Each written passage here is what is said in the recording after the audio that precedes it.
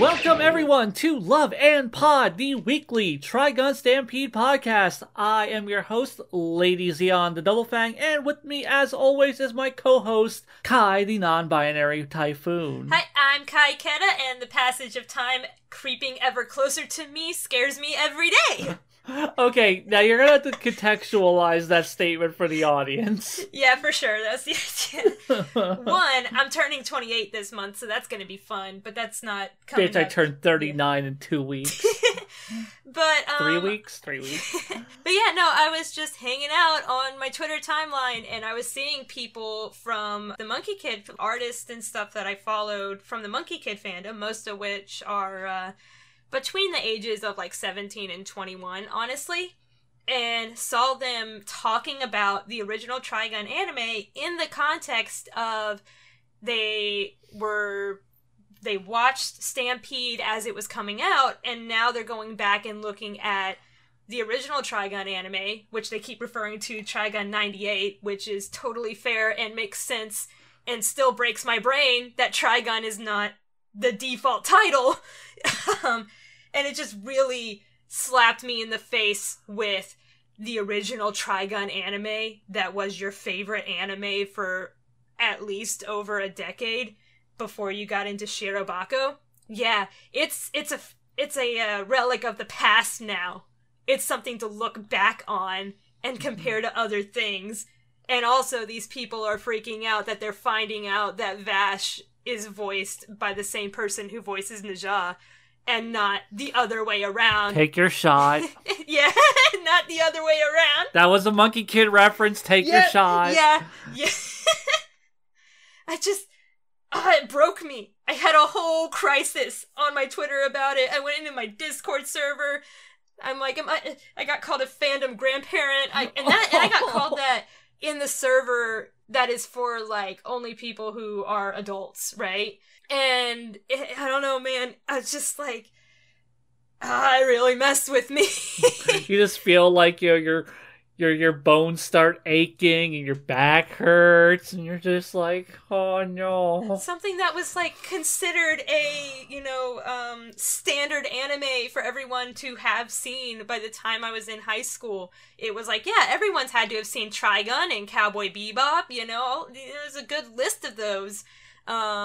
And that was just understood. There used to be, like, the holy canon of anime. If you were going to get into anime, here's your homework. Here's, like, your Old Testament before you jump into the new stuff. Yep, Cowboy Bebop, Trigun, Ouran High School Host Club, Full Metal Alchemist. Yeah, it's just the idea that it was, if you hadn't seen one of those, you were the odd one out, and you got hit with the, what? No, you have to see it. Everyone has to see these.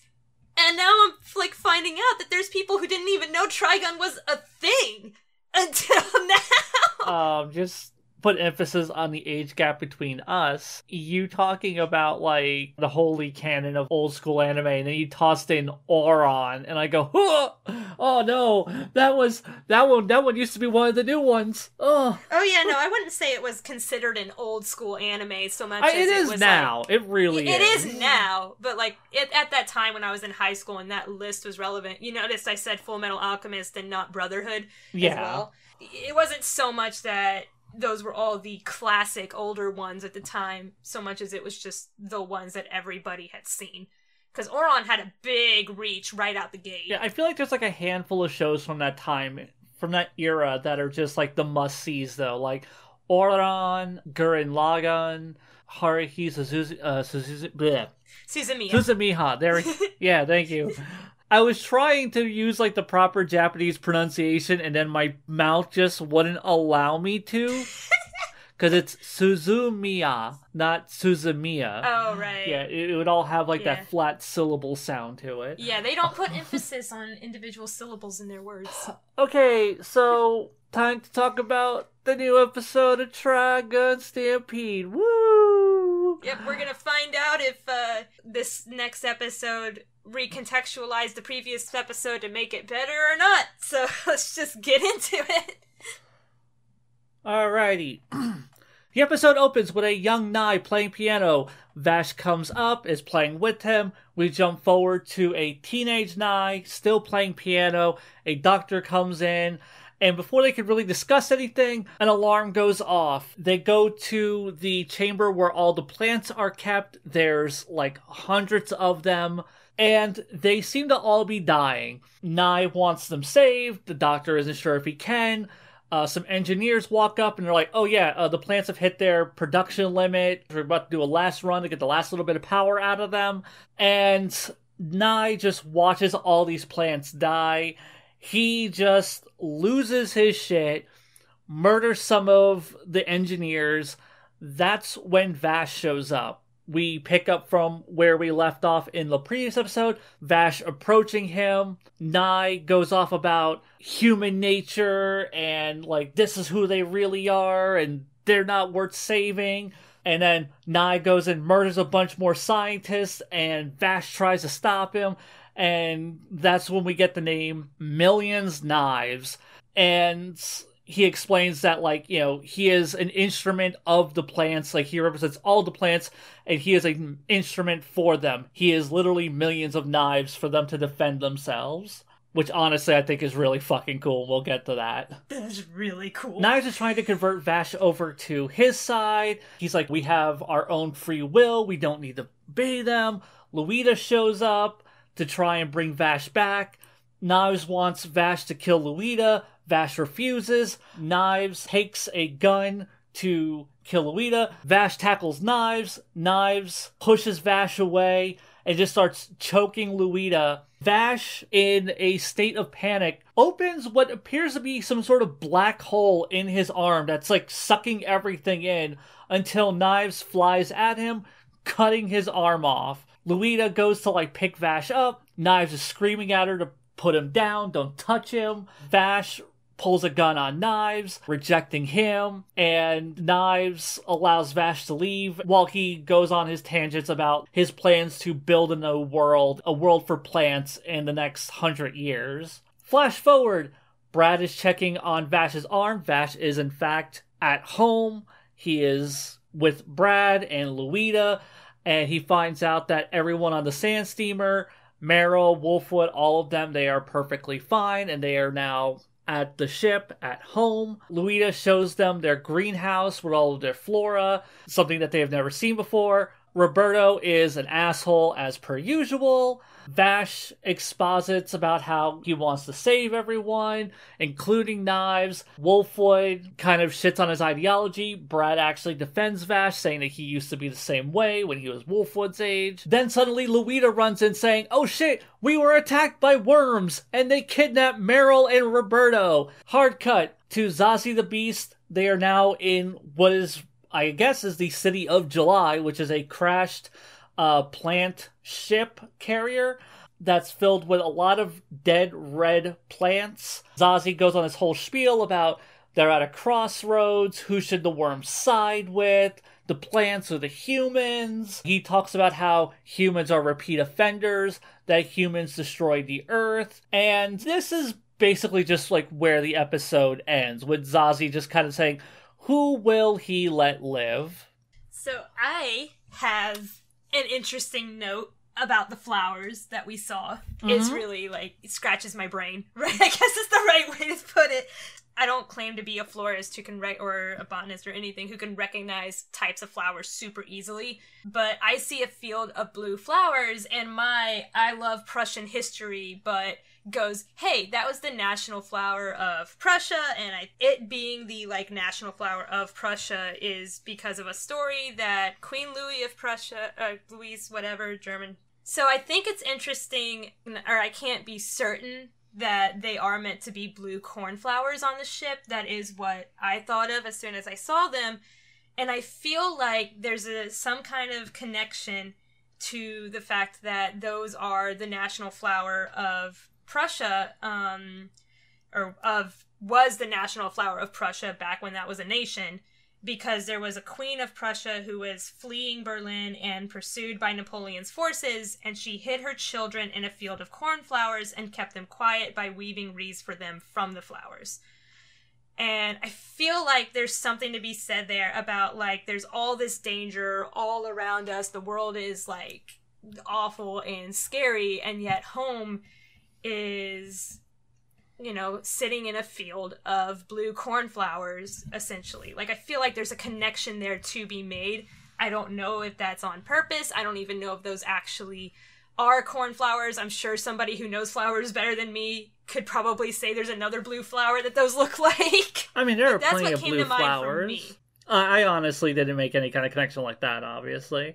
I will say, I'm not sure how much I actually have to say about this episode, because I feel like, much like the last one with the backstory, it's one that's kind of going through the motions, where you have just more of the backstory stuff, and it's basically just Vash runs up on Knives. There's a little bit of a conflict there. They talk about humanity and plants and nature. Then, you know, shit goes down, giant gateway thing opens in Vash's arm, it gets cut off, flash forward, and we're basically just already on the ship. Really no explanation of how we got there, and, like, the entire story is now, oh yeah, we're here now, and then, oh shit, some bug man just took your compatriots, and it's just, wait, what?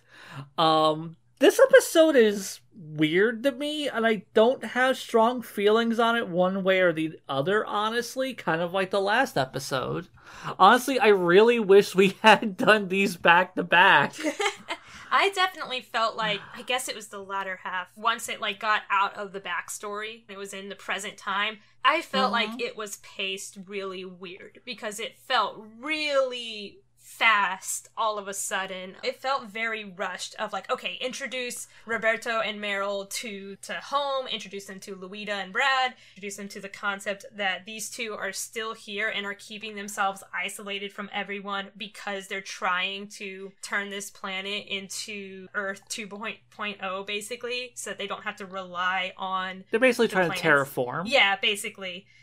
And then suddenly it's off screen, Meryl and Roberto get, like, kidnapped, and we're freaking out about it. They got grabbed, and I don't know, did I just, like, go crazy? No, you are entirely on fucking point, because the first half of the episode is still going through the motions of the backstory stuff, and just like before, it's good backstory stuff. I can't really complain. Then, the second half of the episode, we are already starting off on this ship. Where's my friends? Don't worry, they're all alive. They're also here. And it's just like, oh, Vash, these are your friends. Oh, you've known them for 150 years? Like, oh yeah, no, cryo sleep. Oh, okay. Also, here, let me show you our flowers. Okay, hard cut back to Vash. Oh, fuck, they've been kidnapped. It's like, what? It's just, oh my god, this show weird. Just will not, like, you don't get to have, like, just, like, a small conversational moment with characters. Not necessarily to point, like, well, this is good, and now this is bad because it's different, but, like, the 90s anime as well as the manga, you would have moments where you could just, especially in the 90s anime, where you could just sit with these characters and let them have a moment and feel like people. And no, none of that. We have to get just enough information across before the next big plot point happens. And the next big plot point felt weird as fuck and just really abrupt. Yeah, because we didn't see any of it. Like Louita might as well have, like, run in there and been like, oh my god, they just got attacked and kidnapped by giant worms. If you were to render that in CGI, it would cost so much money.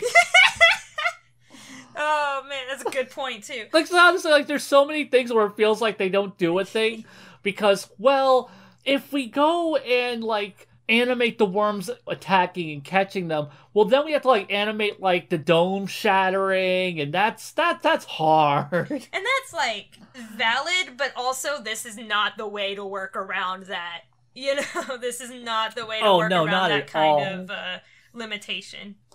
Abrupt is definitely a good word for it, because at first I didn't even realize that they were no longer on the home ship. When it cuts back to Meryl and Roberto, I thought they were just in another room. Oh, yeah, no. Because he had just finished saying to Meryl, hey, help me find a place to smoke. and then it cut, I'm pretty sure. I don't think there was anything else that was said between any of the characters. And so it's like, when I see them waking up somewhere, I'm like, did they fall and get knocked out? Like, did him smoking somewhere actually break something? What happened? And I really felt like I was taking crazy pills or I missed something because I was like, what? Oh, they're kidnapped by Zazie the Beast. Oh, okay. Credit where it's due. I really like the way they have Zazie coming in and saying worms are gonna, like, he represents all the worms. It's the freaking Lorax of this world, I guess. He represents the worms of the world and is making the point of, hey, I'm pretty sure, like, you guys are all alien to me. Yeah. Plants, humans, you're all alien to me.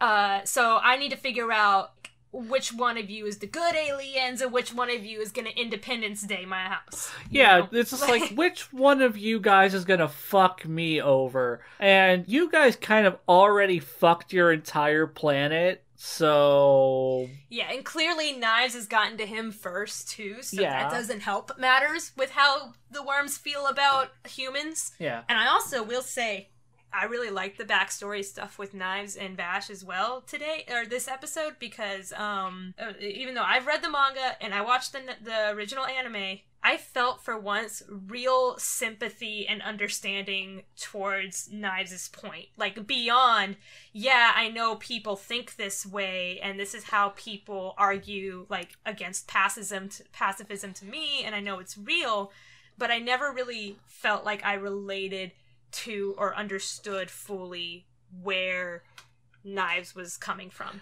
I didn't feel empathetic towards him, even in the manga with the stuff with, you know, all that happened in their backstory there. I still didn't really connect with Knives and his emotions of why he was doing what he was doing. Like, I understood it, but I didn't connect emotionally with it. But here, I did. I definitely agree. I also really feel like I actually understand Knives, this incarnation of Knives now.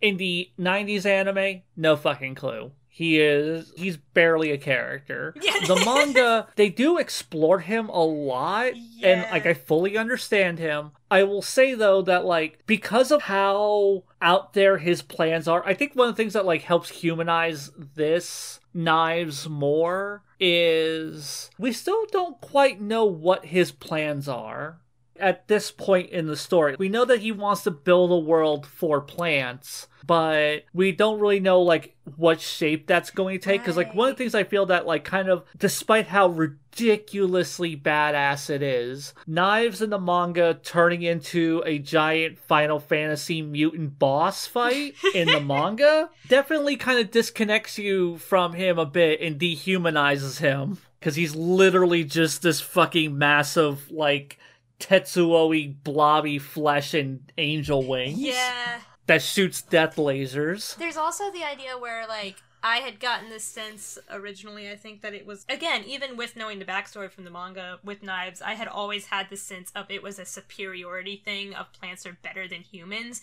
And now with this backstory, it really feels like it's a survival thing. It's a defense thing. Yes. They will literally kill all of our kind just for an extra burst of power. Mm-hmm. We can't trust them to be around. They are now pests. I'm really curious to know what Knives was doing with those people. I can't tell, what his alignment was, what those people were there to do. You had said it would be really cool if they did an episode where it's now the flashback from Knives' perspective. And now I'm like, man, I really wish we had gotten that, because I don't know who the fuck any of these people are. Because Knives seems to be, affiliated with them until they start murdering plants for the sake of power, and then he murders them. And it's just did he not know what they were about? I'm very confused about, his relation to those people. Yeah, and it felt like it was they didn't trust him and want him in there. They were, very hostile when they saw that the doctor or whatever let him in there. Yeah. And which was a stage in Vash's relationship with the people on home as well. Okay, but there's no way Vash had the exact same relationship arc with these guys that Knives did, because Knives got into this hating humans and wanting them all dead. he was mad that Rim managed to get in and save some of them. Right. Yeah, like, I want to know, and I feel like we kind of need to know, because I can't make sense of it in my head of how did Knives get to the point where he's on this ship and he feels like a sense of betrayal from these guys because of how they're hurting the plants. Like, I got that feeling. I don't know if you did, but I got the feeling that Knives felt betrayed by how these people were abusing the plants. And I'm like, but isn't that why you killed all humans anyways? He definitely seems surprised by their actions, and I'm like, isn't this what you expect? Though I definitely empathize with this version of Knives more, I feel like I have not a very good understanding of like how he got to where he is. Like, I feel like this episode helped characterize Knives really well, but then on the flip side, also made me ask a lot of questions about his backstory that I didn't have before. Right, exactly. And I'm always somebody who makes the point of, like, all because you have questions or don't know something in a story doesn't make it bad. Like, stories don't have to tell you everything. They only have to tell you what's relevant to them. Stories are allowed to leave things open for you to fill in the blanks however you think it happened. This is definitely something I feel like needs to be filled in, because I am very confused. Like, they obviously want to flesh out Knives as his own character with his own arc going on, so we need to see more of it. We can't have it open about, like, how did we go from mad that Rim saved some of the humans to feeling betrayed by some of the humans and turning on them to hating them and seemingly living with them until that point. There's a step missing here, but we still have more episodes, so there's a chance.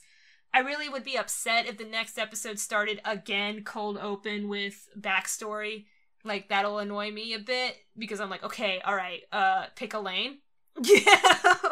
Quit going back and forth like this. The way this story dispenses its backstories is suboptimal, to be nice. Like, as far as, like, the overall, like, the structure and everything, like I said, like, the second half of the episode felt really weirdly paced, and it felt like budgetary constraints. Like, they just didn't want to animate certain things, because, like, well, we would have to, like, shatter our 3D dome and, like, you know, destroy, like, environmental stuff, and that's hard.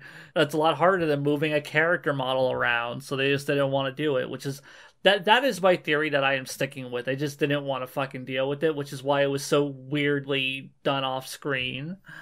But there's a lot of little lines here and there.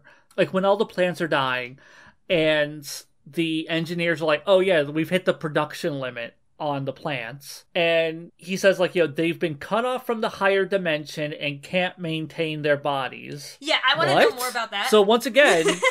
Like, another reference to, like another plane of existence of power, which was hinted at by Knives. Here it is again, a little bit more directly. So, plants, as far as we could tell, get their power from some other plane of existence that they're able to tap into. And then when they're no longer able to tap into it, they can't maintain their bodies, and they shrivel up and die. So, this the way you just described that. So, Vash's power kind of opens up this black hole-looking thing that sucks everything into it, and they refer to it as a gate. Fucking reverse angel arm. They're referring to it as a gate.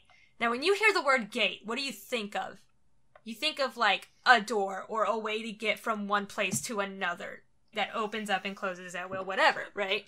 And we also know that Vash seems to have this unique ability to connect with the plants and talk with them, and when they're red and on that, like, oh, we're running out of power, heals them and gets them reconnected. I'm thinking Vash's power is connecting more directly to that other plane of existence. Okay. And that's how, when he has the little head touch moments, when they're getting red, and like what this episode told us of, oh, they can no longer connect to the higher dimension. When they turn red, it's a sign of they can no longer connect to that higher dimension. And so if Vash's power, which is called a gate, is actually supposed to be a gate or a pathway, an entrance way to that higher dimension, it makes sense that when he does the head touchy thing with them and has a moment with them, he can reconnect them to it. he acts as that pathway. That's my theory now. Okay. That's why it's called a gate. That's why it seems to open up to this other place, black hole style. That's my theory now. I'm sticking to it. And we did get to see, like, Knives actually, like, develop his blades out of nothing. Yeah, no, that is, like, a thing that he can do. Like, he can literally, like, manifest a metal-like substance that he chooses to manifest as blades. So, we at least got some mild explanations of that. Once again, I just like to say, the backstory, the origin of Knives' name, Millions Knives, that was sick. Like, him talking about, like, being, like, a tool or an instrument or whatever of all the plants. That, like, he is literally, like, the knife that they will defend themselves with. He's over here acting like he is the, Michael the Archangel with the sword. Oh my god, the eye of Michael! Oh, it's all coming together! Giving him an origin to the name Million... Because, like, in the anime and the manga... his name was just Knives, which is fine. But then, like, when he comes back and he's Millions Knives, I never quite understood why he went with that name, other than it just sounded badass. Which, you know, if that's your reason for it, legit, it does sound badass. But, like, giving it, like, a meaning to it like that just made it so much fucking cooler. Like, I almost fucking, like, clapped when he said that. I'm like, oh, that's so fucking cool. Why couldn't we get that with Gigi the Mine? Was it Gigi? What was his name? E.G. the Mine. E.G. the Mine. I figured, no, Gigi means good game. God, Kai, come on, get it together.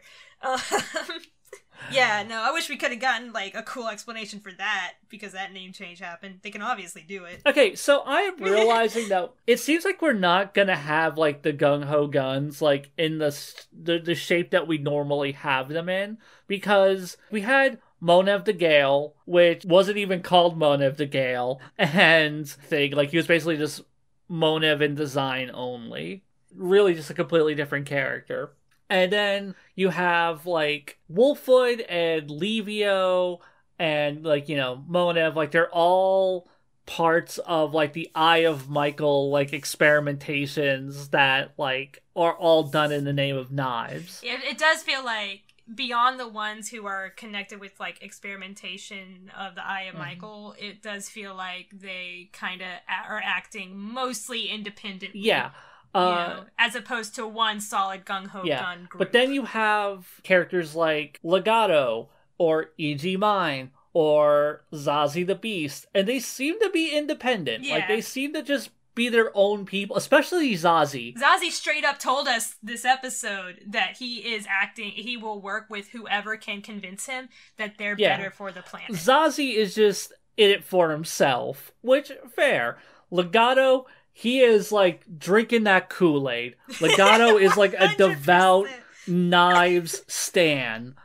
He is at all those concerts rocking his Millions Knives t-shirts. He's writing him fan mail with little hearts on the eyes, all that stuff. His AO3 is full of so many Knives fanfics. Knives X-Rater. So we seem to have, like, these henchmen, because they're not even, like, you know, the gung-ho guns as we know them. Like, we have these henchmen, and some of them are experiments done under the Eye of Michael, which is a religion that worships knives. And then we have just a bunch of independent agents, like Legato, who knows, maybe Legato's psychic powers come from some sort of experimentation from Knives, because it feels like all the weird shit now has to come from Knives.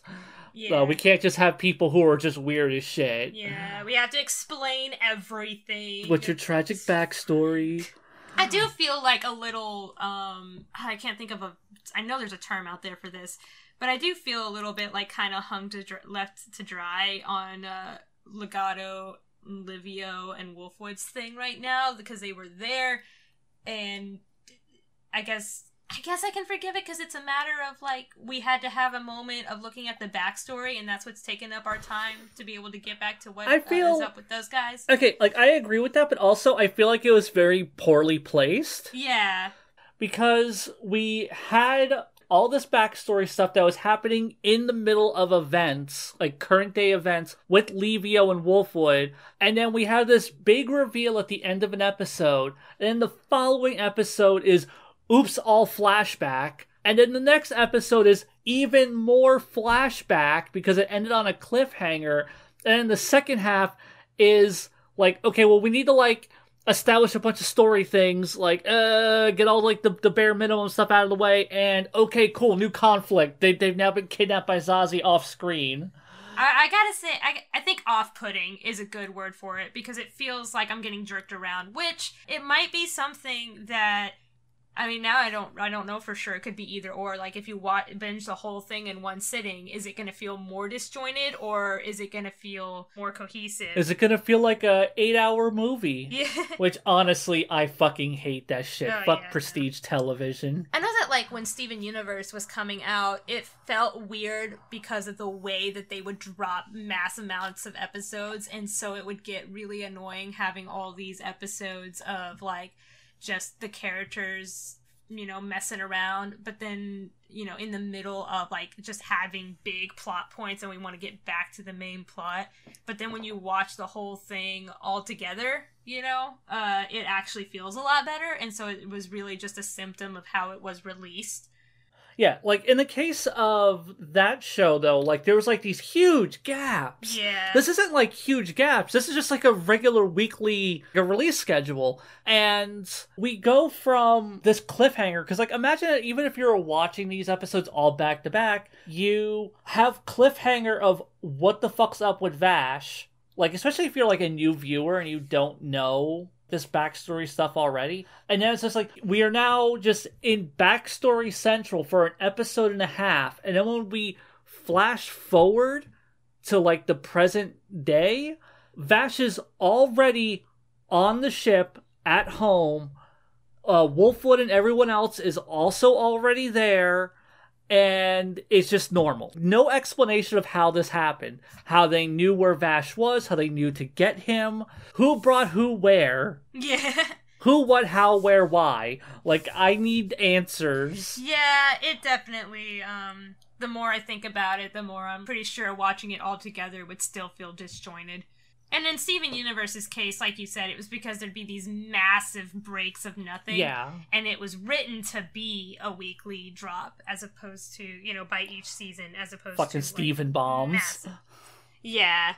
So, yeah, and because it was written and expected to be a weekly drop instead of the Steven bombs, that's why that is, like, one that you can be more, understanding of and watch it all together.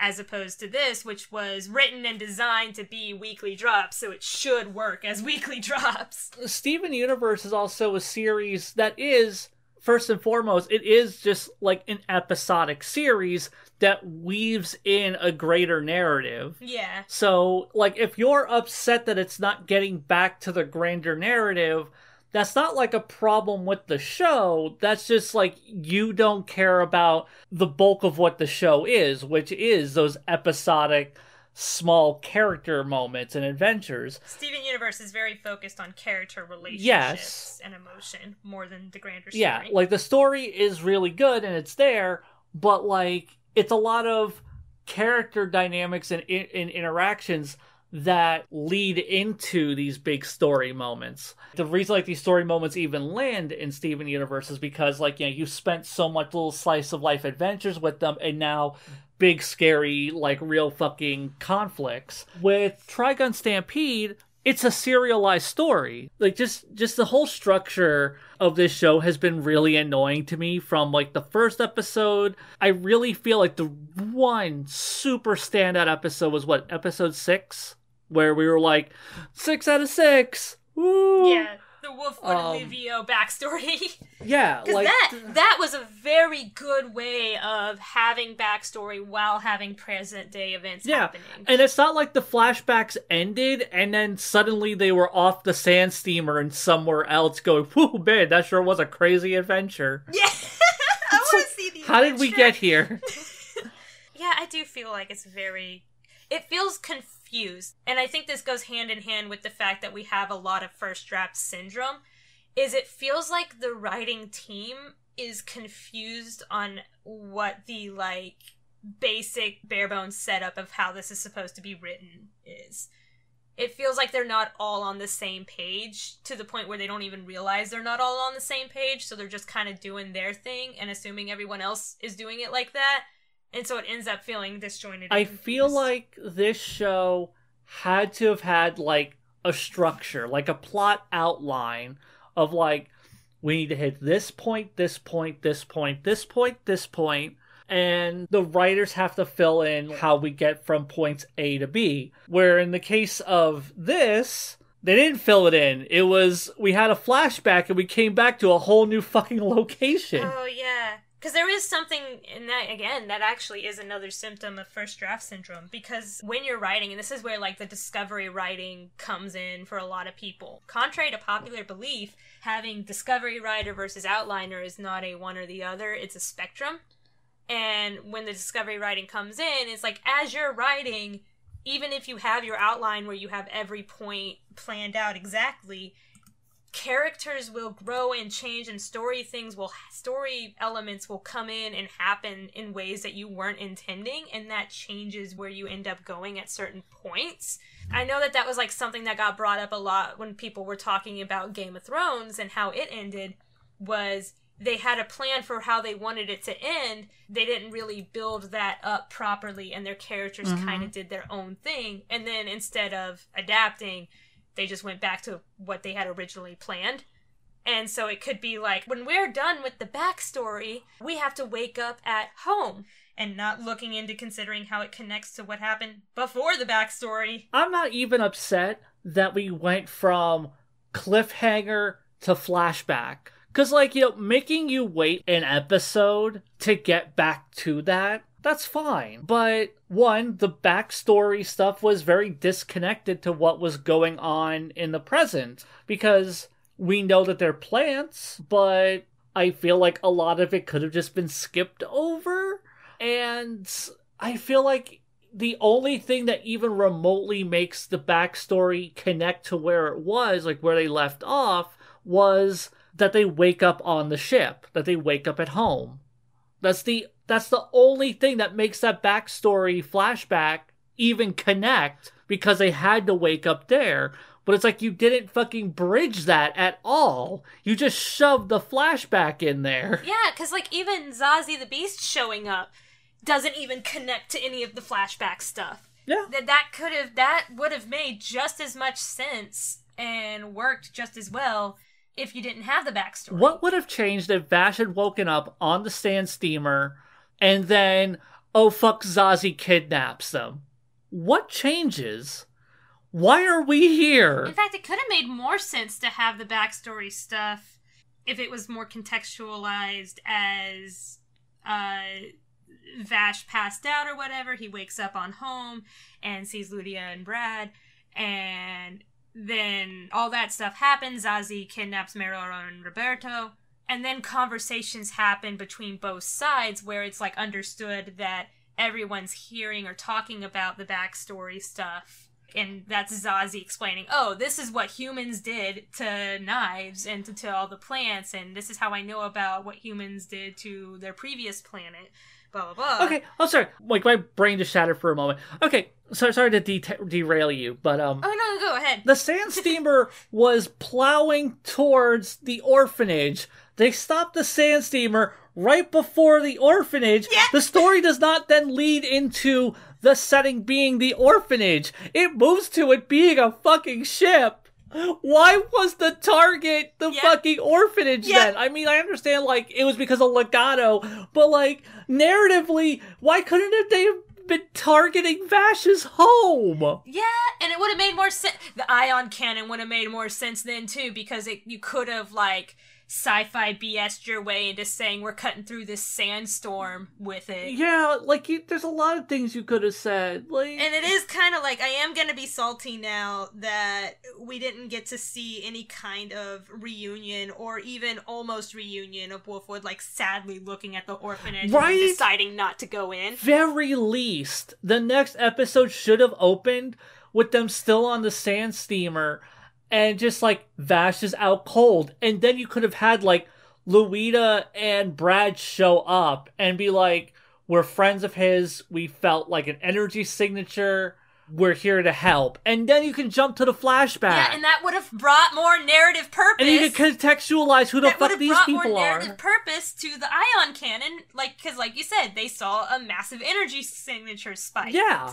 Now I'm starting to feel like that is what was intended, but it got cut, because it just feels so... Like, something got changed. Like, I don't know. Like, this show is such a disjointed mess. Like, it's really frustrating, because, like, when the show is good, it's really fucking good. But so much of it feels so sloppily constructed that it really undermines all the good stuff. Like, I would love to see, like a rewrite of this take on Trigun. And I did really enjoy watching this episode. Like I said, this is like the first time I felt genuine sympathy towards Knives and where he's coming from and what he's thinking. Like, I really enjoyed what this episode brought, and I had fun watching it. And that is, like, a feat in and of itself and worth mentioning. But also, that second half had me like, where am I? What's going on? I'm so confused. For me, the real standouts on this episode is all the stuff with Knives, pretty much. Him watching the plants die, him murdering the technicians, Vash showing up, Knives genuinely wanting Vash to join him trying to protect Vash, of all people, from Luita, and then Vash pulling the gun on him. All that stuff. Great. No notes. Fantastic. Beautiful. Yeah. Chef's kiss. Wonderful. The stuff with Zazie at the end, his whole monologue, great. I love it. Wouldn't change any of it. Great stuff. Agreed. From the end of that flashback to the Zazie the Beast monologue, everything in between those 2 points is just a clusterfuck of scenes that needs to just kind of establish where we are, who's there. Oh fuck, they've been kidnapped. It is the bare minimum. It's first draft syndrome, and here's the thing, right? When you're writing, if you get stuck on a scene you know you need to write, but you can't seem to get the words to work, and all you're thinking is what's coming up, and you really want to work on that, you put in parentheses, they talk about this. I'm just seeing now that first draft syndrome, the backstory stuff happens, and then in parentheses, Luita talks to Mero and Roberto about flowers and plants as we know them IRL, right? And then parentheses, Luita comes running in to tell Vash and Brad that Mero and Roberto got kidnapped. Write how they got kidnapped later. And then they went on to write the Zazie conversation. And then they forgot to go in and actually fill that stuff in. That's what it feels like. Like, I really like the studio when they're adapting work. When they're doing their own original stuff, at least from this one example, it's pretty fucking subpar. Like, the scripting needs polishing, and it's just frustrating because I see legitimately great things here. It is different from the manga and the classic series in really interesting ways that make me want to see what it's gonna do different. But, like, I'm mostly sticking around, well, one, because of this podcast, but two, because I am a fan of Trigun and I want to see what this reinvention has to offer. Because every so often it drops me, like, some nuggets that I'm like, oh, that's really good. That's unique.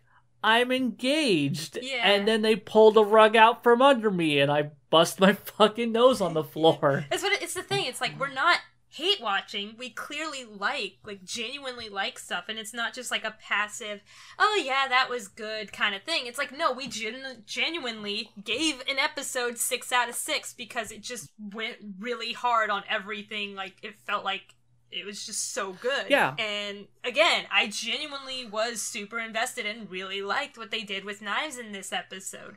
So it's like, it's not hate watching, it's just getting jerked around and getting whiplash with quality. Oh, show you're being good. And then it goes, lol, JK. Hold my beer. I do have one thought that I wanted to bring up when it comes to, like, the Knives and Vash backstory stuff. And this is one of those, like, as a previous fan of, like, the Trigun, like, the original anime, I miss the butterfly and spider conversation that happened.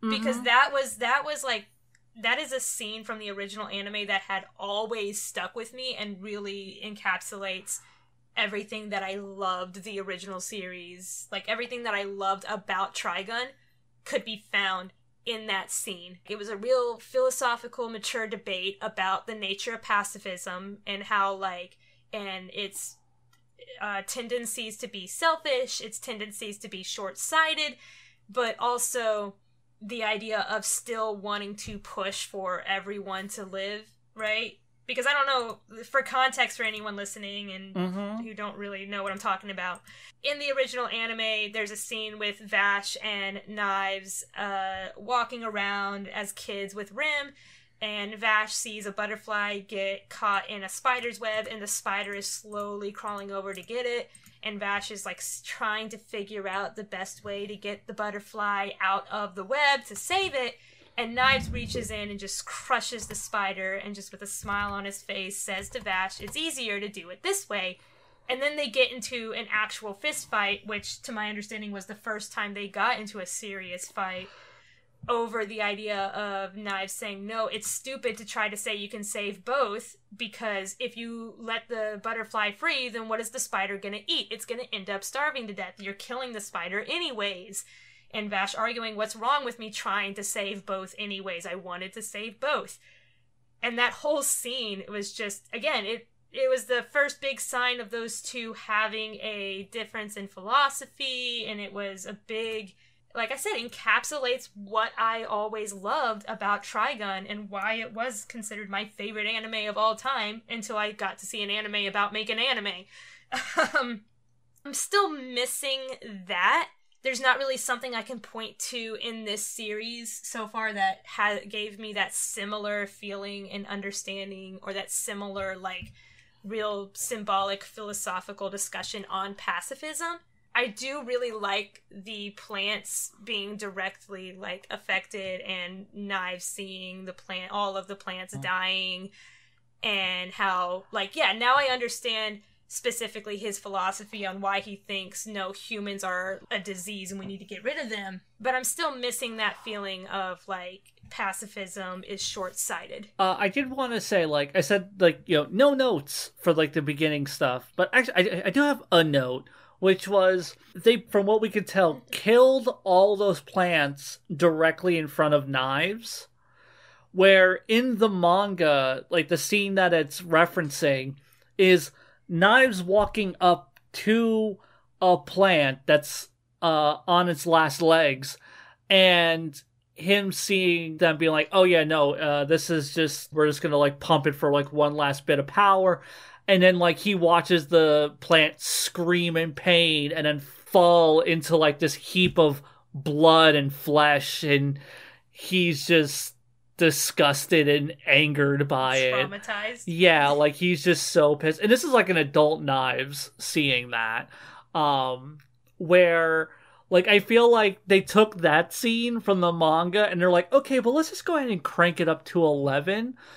Instead of being an adult, he's now a teenager, and instead of one plant, it's 100 of them. All at once. All Not necessarily like a problem, but it was just like a thing that stuck out to me, because I was like, oh, it's that thing from the manga. And then they, like, cranked the knob up on it. I feel like that happens quite a bit in this series. Oh yeah, no, like this anime gets pretty extra. Honestly, though, I definitely like the manga version more, just because it felt more visceral and more unsettling. Especially, like, you know, when the plant collapses inside of the bulb, and it's just, like, this twisted mass of, like, blood and body, and Knives is just standing there looking at it, and it's just, like, there was something about that, as opposed to it just kind of disintegrating into, like, dust, that was just more visceral for me. But the way this anime did it is fine. It's good. I just thought it was funny that they, like I said, just kind of cranked that knob up to 11. Yeah, that is interesting. I do agree. So, I've pretty much said everything. How about you? Oh, there was one last note I wanted to make on a previous episode, not the last one we did, but the one before. We had asked, what do we think about again, if you know, you know, if you don't worry about it. Legato's backstory in the manga and how really dark and kind of trigger warning needed it is. One of us or both of us had made the comment of we don't really know where and when this anime is airing, what its target audience really is, what it's considered. And somebody in the comments had said it airs at around 11 p.m. in Japan. Right. But just to kind of point out that because it airs so late, it's very clearly meant to be a very mature, adults only, and not even just, older teenagers kind of thing, but, genuinely, this is 11 o'clock at night. People just got home from, the work party they were required to go to, you know? This is definitely, the Adult Swim run. Yeah, exactly. So it is, a little bit of a, might have to be concerned about if they are gonna adapt the Legato backstory the way we know it from the manga. Which again, if you know, you know. If you don't, you don't. But that's my 2 cents. If it's airing at 11 o'clock at night, there is a chance that it's gonna get... It'll be the first podcast we do that starts with a trigger warning. Yeah. And now anyone listening or watching or whatever will know that if they see or hear a trigger warning at the beginning of the episode, that's probably what it is. So... scoring time. What are you going to give it out of 6? I'm going to say 3 out of 6. Very close to leaning on the 2.5 out of 6. But I really think 3 out of 6 is a good way to put it. Because if I were to individually grade the two parts, the two halves of the episode, the first half would be higher, the second half would be much, much lower. Yeah. But it's all as one cohesive episode. It's half of this was really good, and the other half I was really confused, so you get half good score. Yeah. I was trying to debate, what I wanted to give this episode, because the first half, there's nothing wrong with it. In fact, there's some pretty compelling stuff there. The latter half is a disjointed clusterfuck that ends on a really good monologue, oddly enough. I'm a little bit more positive than you, but I'm still gonna give it a 3. It's kind of edging between 3 and 3.5. Because I feel it's just straight average. There are legitimately good things here, but there's also the bad things that we have come to expect from this adaptation. Just the first draft syndrome hit like a fucking brick in this episode. Yeah.